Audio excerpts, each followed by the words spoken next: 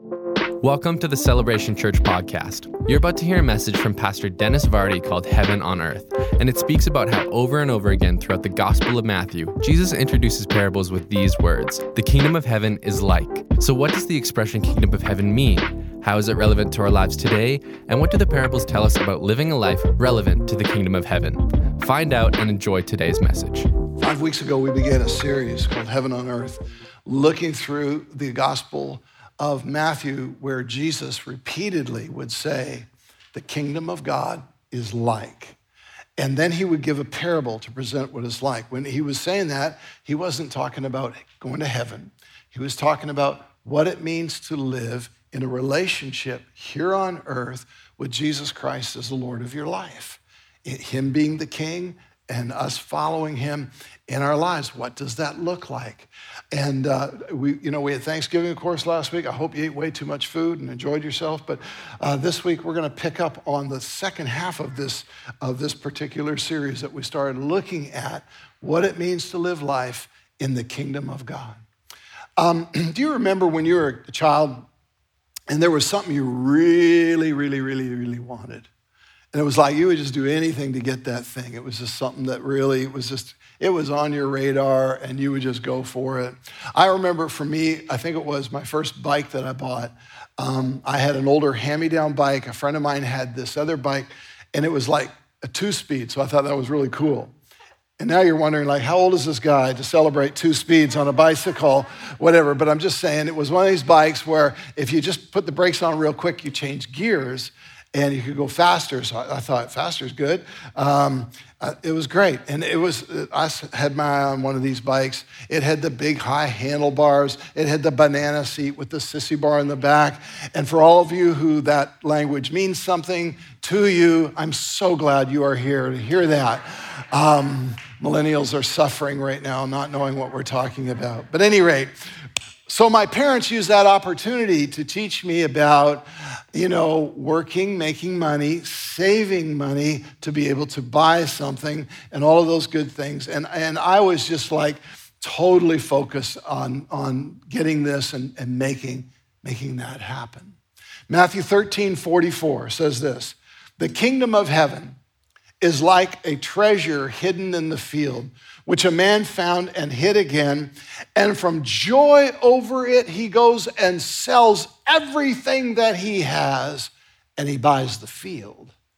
Again, the kingdom of heaven is like a merchant seeking fine pearls. And upon finding the one pearl of great value, he went and sold everything that he had, and he bought it. Why would anybody do that? Why would you sell everything that you have so that you can spend everything that you have in order to buy a field with a treasure in it? Why would you sell everything that you have in order to spend everything you have to buy this one pearl that you want? Well, for the same reason I would go all out as a kid to buy that bike, is because it was in my heart and it was because of love. It was because, man, that's what my affection was sent on. That's what this is talking about. It's talking about the connection of love that happens between us and the Lord. Our relationship with Jesus is a covenant-based love, based on love, not a contract based on rules.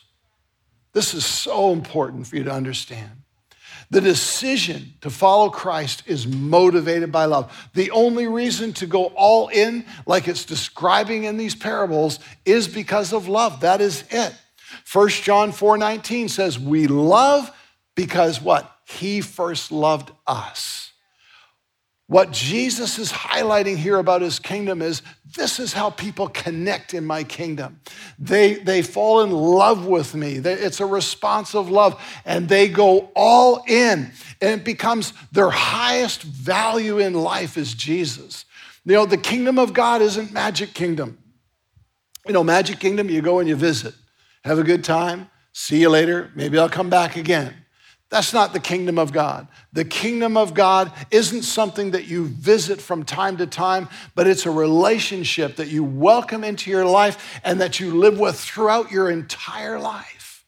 That's why in the Bible, one of the best comparisons and the comparison that the Bible uses to understanding a covenant relationship with God is actually marriage.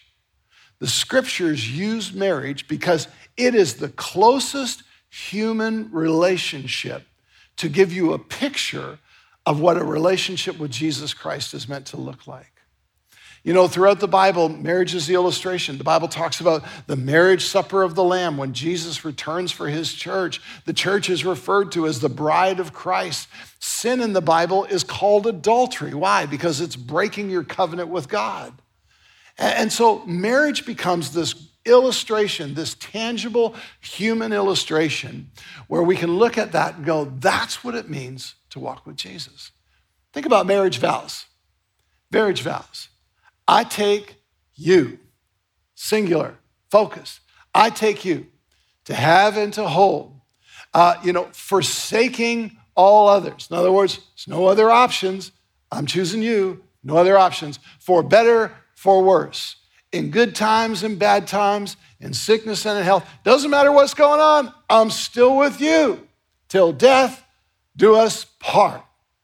I don't think anybody got married just because I said that, by the way, but I'm just repeating that in case. But that's what our marriage vows look like. It's the singular, lifelong covenant. And what motivates, think about the level of dedication. It's like, I choose you for life. Man, it's not like going out and buying a car. You know, you buy that car, you know one day it's going to be done. Go get another one. Not marriage. It's for life. It's like, and you say, why would somebody do that? Because of love. Because of love. Because that's what love does, and that's what love looks like. Love is why you forsake all others. There's no other options. Love is why you stick it out when things are challenging. Love is why you make a lifelong commitment in the first place. And you know what? That's exactly what it's meant to look like when it comes to walking with Jesus. You know, here's the thing about marriage.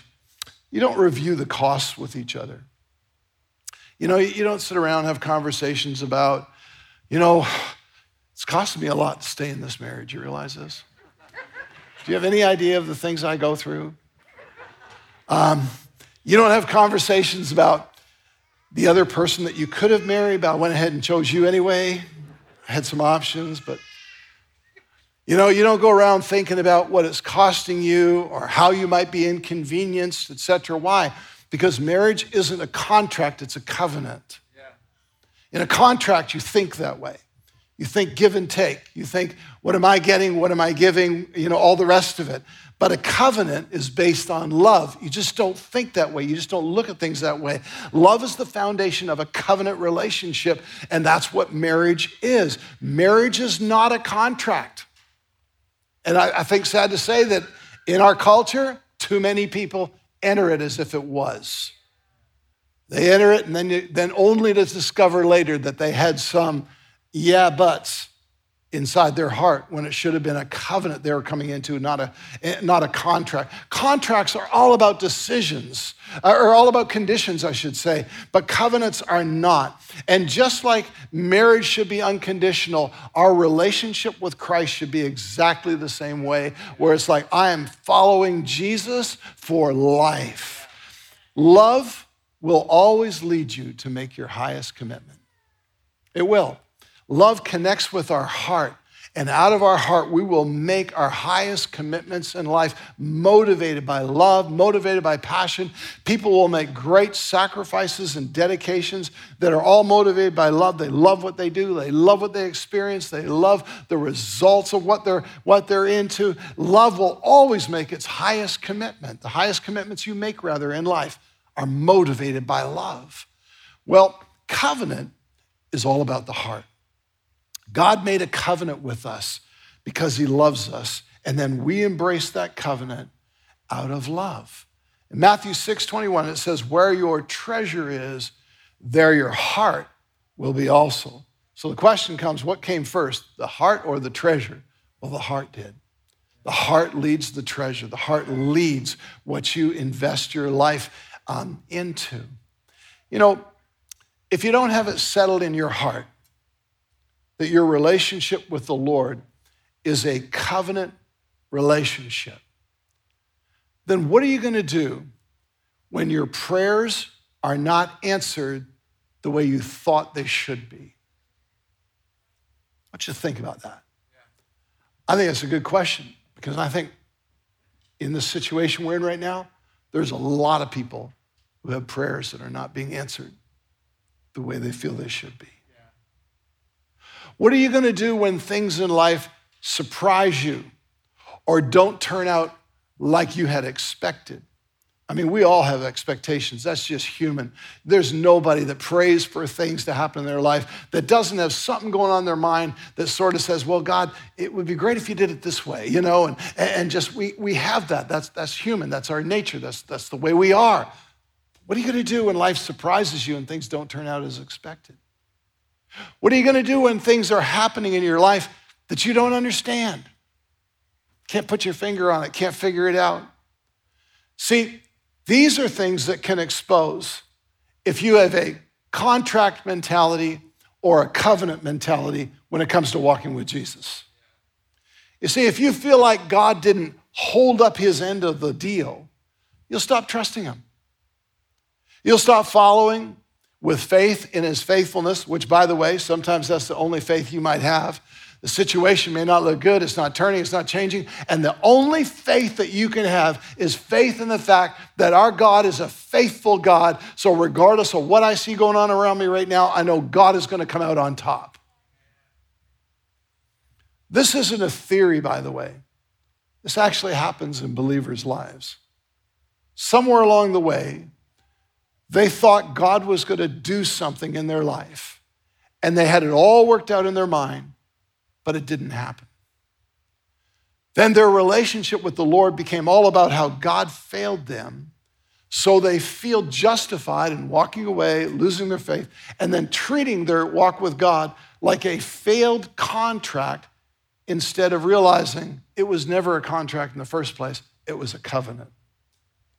Or they think God's plan was messed up by some people that were involved in their situation, and what those people did caused them to mess up on what their expectations were of how God was going to work in their life. And now they're all bitter about these people, bitter about their situation, and here's the problem. They're not believing that God was bigger than the people that were around them. And let me tell you something. God is always bigger than anybody who could get in the road of your destiny, and he can get you to where he wants you in spite of who's around you. Yeah.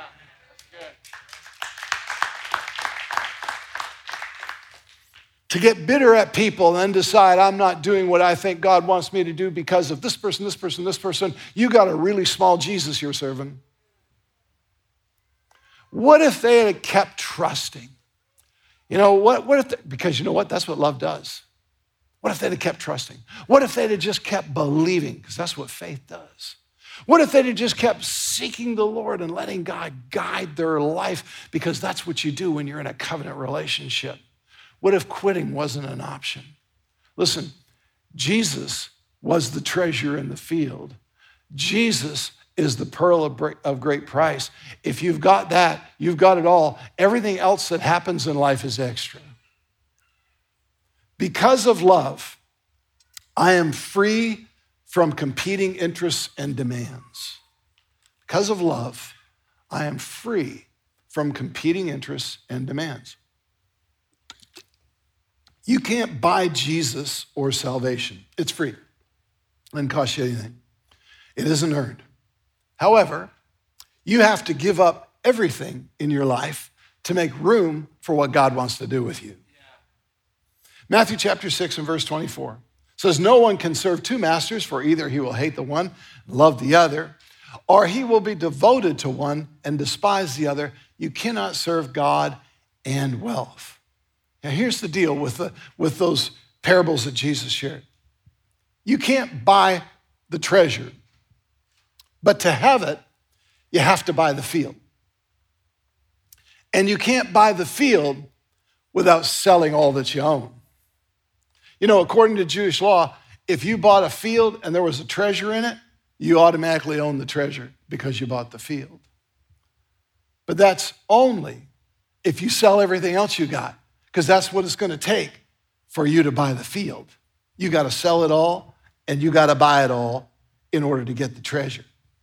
The reason many people are frustrated and not having the experience with God that they feel they should be having is simply this. They haven't bought the field, but they're trying to act like they got the treasure. Yeah, I'm not all in, but I want God to do everything he can do for me. I'm holding back, but I expect God to be generous with me. I'm not free from other ambitions, but I want God to set me free of my habits. I have other priorities, but I want God to make me his priority. Listen, God already made you his priority when he went and died on a cross for you and rose from the grave. You're already his priority. Now he's asking, will you make me your priority? And the only way you can do that is you got to buy the whole field. You got to be all in. When you give your whole life to Christ and sell out for Jesus, you get everything that is in the treasure that is Jesus. You get it all. You can't buy Jesus. You can't buy salvation. You can't buy the promises of God. You can't buy the Holy Spirit. You can't buy healing. You can't buy freedom. You can't buy deliverance. You can't buy joy, peace, or the love of God. You can't buy your destiny. You can't buy a new beginning in life. You can't buy the presence of God in your life. You can't buy the kind of faith that'll move mountains. You can't buy answered prayers. You can't buy the wisdom of God. But all of that is freely given to you if you buy the field and you get the treasure. If you buy the field, it's going to cost you everything. You know, after he bought the field, there wasn't any money left over to buy anything else. He had to spend it all. After he bought the pearl, he couldn't afford to go out and buy some other pearls. He spent it all. He had nothing left. He'd spent it all for that one pearl. The point is this: there's no room for distractions such as competing passions, competing interests, and competing priorities when it comes to following Jesus. Jesus' world isn't hobby world. He becomes your world.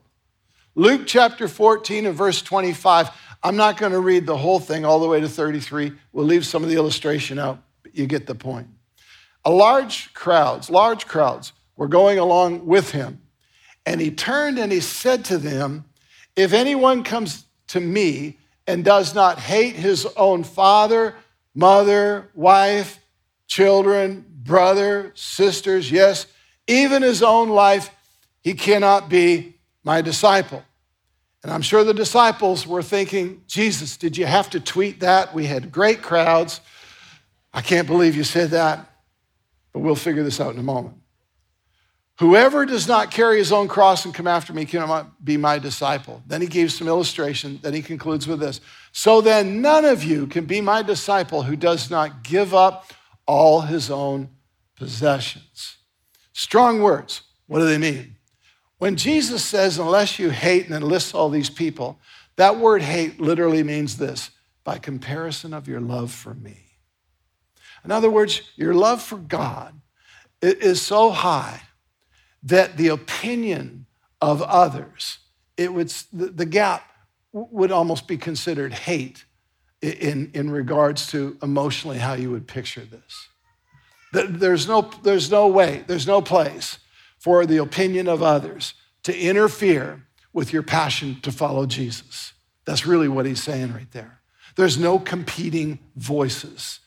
There's nobody else's opinion getting lifted up, including yours, over the word of God in your life. Then he goes on to say, and give up all your own possessions. Jesus, should I have a yard sale? No. Here's what he's saying. It's the same kind of context. It's about attitude of heart.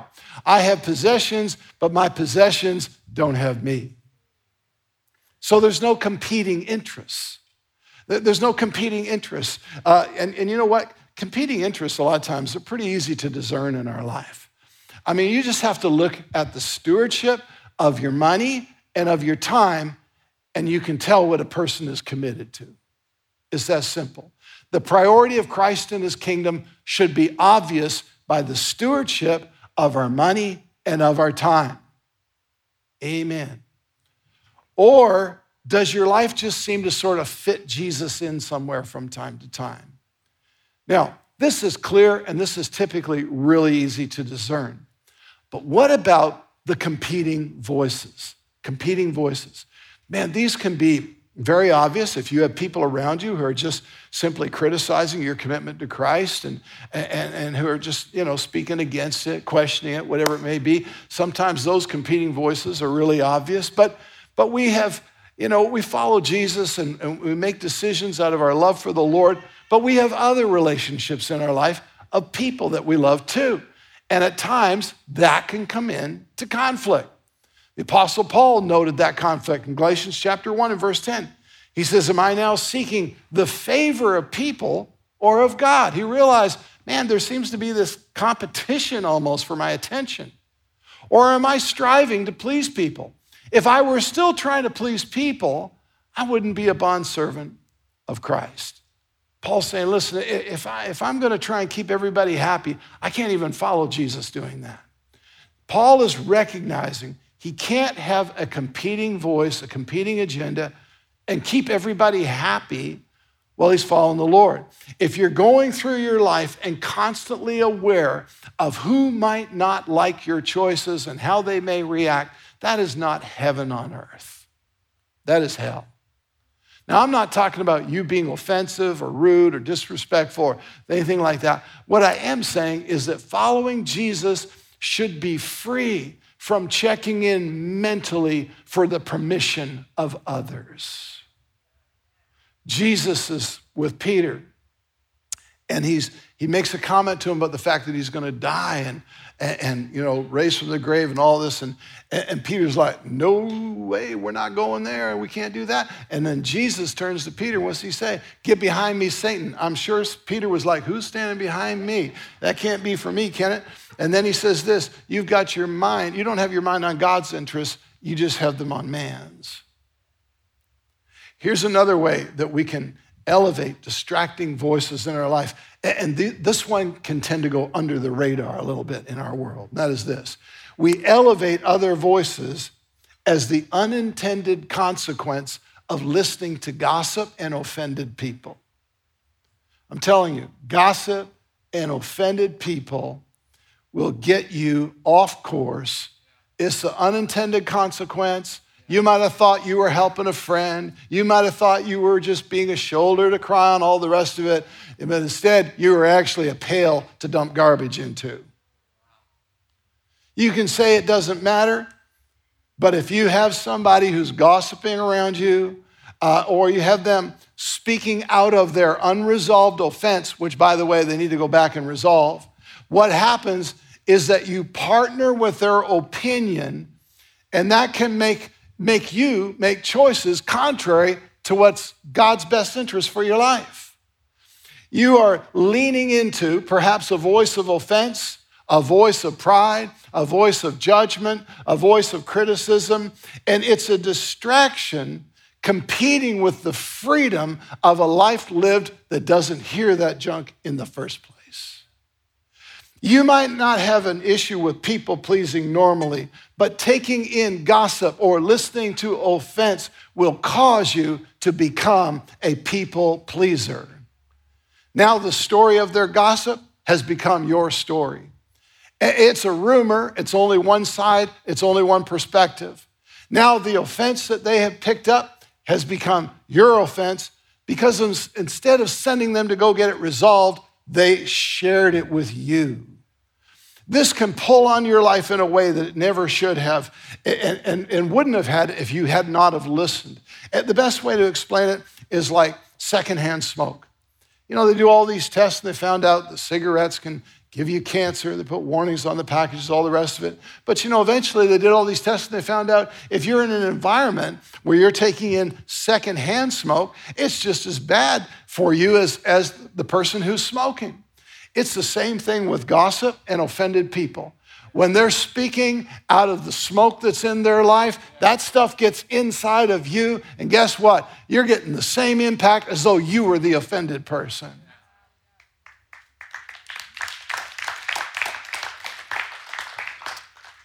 Proverbs 18:8 says, the words of a gossiper are like dainty morsels, and they go down to the innermost parts of the body. What Proverbs is saying is that gossip can get into your heart, and what gets into your heart leads your life. Now that has happened to you. If that's happened to you, you're elevating somebody else's words to a place of influence that they should never have in your life. All I want to say about that is this: be discerning, be discerning. Listen, route people back to who they're offended with rather than listening to their story. Remember that every word of gossip and accusation always has another side to the story. Don't ever look at it as the truth. Last part is this: fear and shame are the hindrances to both loving God and experiencing being loved by him. Fear and shame are the hindrances to both loving God and experiencing being loved by him. In these parables, there's this unashamed, unafraid boldness that's in them.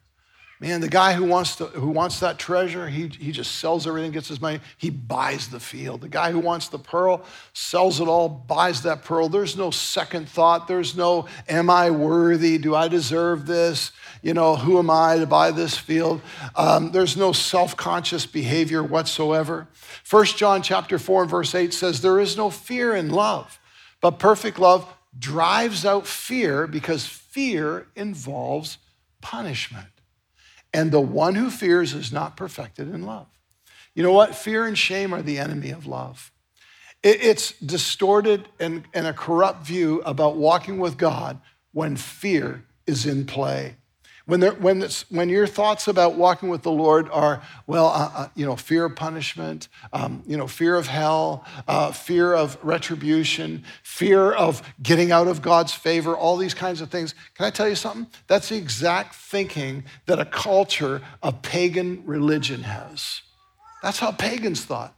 That's what their culture was like. It's like, are the gods angry? We got to keep the gods happy. It was that kind of thinking. That's why if you look in pagan cultures, they're always like sacrificing all these things to get God's favor on their life. And it's a pagan idea. It's not Christian at all. And sad to say, there are people that would call themselves Christians, but they still live with this mentality of fear, of maybe I'll step out of line, maybe God's not on my side, and all the rest of it. Fear will mess you up on experiencing the love of God. You're going around thinking, what are the rules? What do I have to do? Have I crossed the line? And you look at your Bible, and instead of opening up the Bible as a relationship book, you open it up and read it as a rule book. Then you begin to think, what do I need to do to get God to act on my behalf? And people who go to prayer, it's like, I need to pray for this. I'm not getting a breakthrough. Maybe there's something I need to do to get more of God's favor. Maybe I need to, and looking at their performance, afraid that they've stepped out of the favor of God. Let me tell you something. When Jesus died on the cross and rose from the grave, the favor of God came all over you right there. It was already settled. God's favor was already settled. You say, is God angry? Nope, that all got taken care of at the cross too. God's favor came on you through the cross. Fear involves punishment. Shame is a form of fear. Why? Because I'm afraid I'll be embarrassed. I'm afraid I'll be belittled. I'm afraid I'll be known, or I'm afraid of being transparent. Shame will leave you feeling bad about yourself when you've done nothing wrong. You don't have to do anything. It's like, well, I need to go and pray, and you go to spend time with God, and you already feel bad about yourself. You're already like, oh, something's got to be wrong. I don't feel right about myself, and all. It's just shame. When fear and shame are in play, you will become more conscientious of your failures and your shortcomings than you are of God's acceptance and God's approval of you. And when you come before God, man, you should be coming before God with an absolute assurance, an absolute confidence, an absolute knowing that you are right. Sadly, sometimes this is literally how churches have taught people to be in terms of their walk with God. You're a sinner, you're not worthy. When you pray, you should start with confessing all of your sin, and that ought to be how you come to God, because there's got to be things that are wrong in your life. And, if something's not going right in your life, there's got to be some sin. And churches have just created sometimes this this condemnation, unworthy, out of God's favor, I must have messed up, thinking. It's like, how the heck do you have a relationship with God? You go around thinking like that about yourself all the time. And building this awareness that just focuses on sin instead of an awareness that focuses on God's love and God's favor. Listen, the foundation to receiving God's love is knowing your absolute acceptance. The foundation for trusting God to bring his promises to pass in your life is knowing you are right with him and there is nothing that you need to do to earn his approval. If you have thoughts that plague you about what I need to do to get God's favor, get God's approval, here's the lie. The lie is this: Jesus went to the cross, but you need to do something on top of that. Listen, Christ on the cross took care of it all. It settled the approval question. There's nothing that we need to do except embrace, believe, and receive. Hebrews tells us we're come before God with confidence, not come before God with a confession. I know I'm stepping on some of your religious ideas, killing some holy cows. 2 Corinthians 5:21 says, he made him who knew no sin to be sin on our behalf so that we might become the righteousness of God in him. I love how it words it. It doesn't just say we become a better person, we become forgiven, we become right. It puts a qualifier in when it says of God. Righteousness of God. In other words, you can't get any more righteous. It's as high as it goes. It doesn't say that we become perfect, but it says that we're having been perfectly accepted, perfectly forgiven, perfectly paid for, perfectly made right with God, and perfect in the sight of God because of Christ. The righteousness of God. Would you stand as we take some time to pray?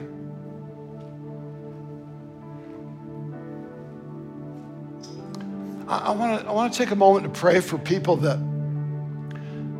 struggle with that sense of shame, that struggle with this like, I want to go and pray, but I just feel like there must be something wrong in my life. There must be something I need to confess, or I don't feel worthy. I feel bad about myself and I can't put my finger on it. That's shame. That's condemnation. And if that's something that you struggle with, and maybe even, unfortunately, you grew up in a Christian background that sort of preached this condemning gospel, if you will, this you're never good enough gospel that just leaves you feeling like you're a sinner saved by grace, but they emphasize the word sinner instead of emphasizing grace. And maybe that's something that still bothers you, that still plagues you, that still, is still there in your heart. We can pick up these things and carry them for years. Things that were said that reflect more like God's kind of angry with you. You better watch yourself. That kind of disposition rather than Jesus took care of it all. God loves you as you are. He accepts you. He walks with you through life. And you get to, as it says in Hebrews, come boldly before the throne. With their heads bowed. How many would say, Pastor, that whole shame thing, feeling unworthy, all that touches my life? Can you give me a wave? Just give me a wave of this, you. There's quite a few hands. I'm going to pray with you. I want to believe God for the Holy Spirit touch your life right now and set you free. I want you to know something. God loves you the way you are. God loves you knowing that you're still going to make mistakes. And here's why. He's a covenant-keeping God. He does not have a contract with you.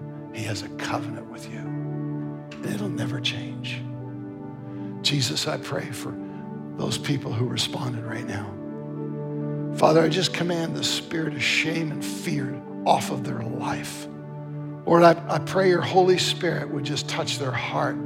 That God, that they would know how much you love them, how you accept them, how, Lord, they've been made right with you because of Jesus. Lord, may their attention be taken off of their imperfection and put on your perfection. Lord, we just break the lie of the enemy that says there's something else you need to do to get in God's favor. Lord, we receive God's favor. We don't achieve it. And right now, Father, I just declare the favor of God over these people. I declare freedom from condemnation and shame, freedom from that nagging feeling that something must be wrong when everything was made right in Christ. And Lord, I pray that they would be touched by the love of God. With their heads still bowed, I want to pray one more prayer. This parable talks about having the treasure, but you got to buy the field. And I talked a little bit earlier about, some people are trying to get the benefits of the treasure, but they really haven't sold out to buy the field. And maybe that's you. Maybe you're that person who's had things where you just kind of held back, haven't fully surrendered to Christ to receive him into your life. You've held back on, well, God, you can run my life, but this area here, I think I'll run this area. No. You got to sell out. You got to sell out. I'm interested in Jesus, but I have other interests. No, you got to sell out. It's got to be all about Christ, his kingdom, and God's purposes for your life. And when you do, the beauty of that is you do get to experience the benefits of the treasure, the kingdom, the purposes of God, the leading of his Holy Spirit into an amazing life you could never have if you hadn't bought the field. Right now, I want to pray with you. Maybe there's people here listening to me and people in this room where it's like, today I need to buy the field. I need to go full on for Jesus. And if that's you, I just invite you to pray along with us. Lord Jesus, I thank you that you gave your whole life. You didn't hold back when you went to the cross and paid for my sins. I ask you to forgive me. I invite you into my life. I confess you as my Lord and my Savior, and I'll follow you with all of my heart. In Jesus' name, amen. Amen. Thanks for listening to this week's message from our series, Heaven on Earth. If you're wanting to know more about Celebration Church or you would like to partner with us financially, visit our website at celebrationedmonton.com and follow us on our Instagram and Facebook at CelebrationEDM. Come back next week to hear another great message.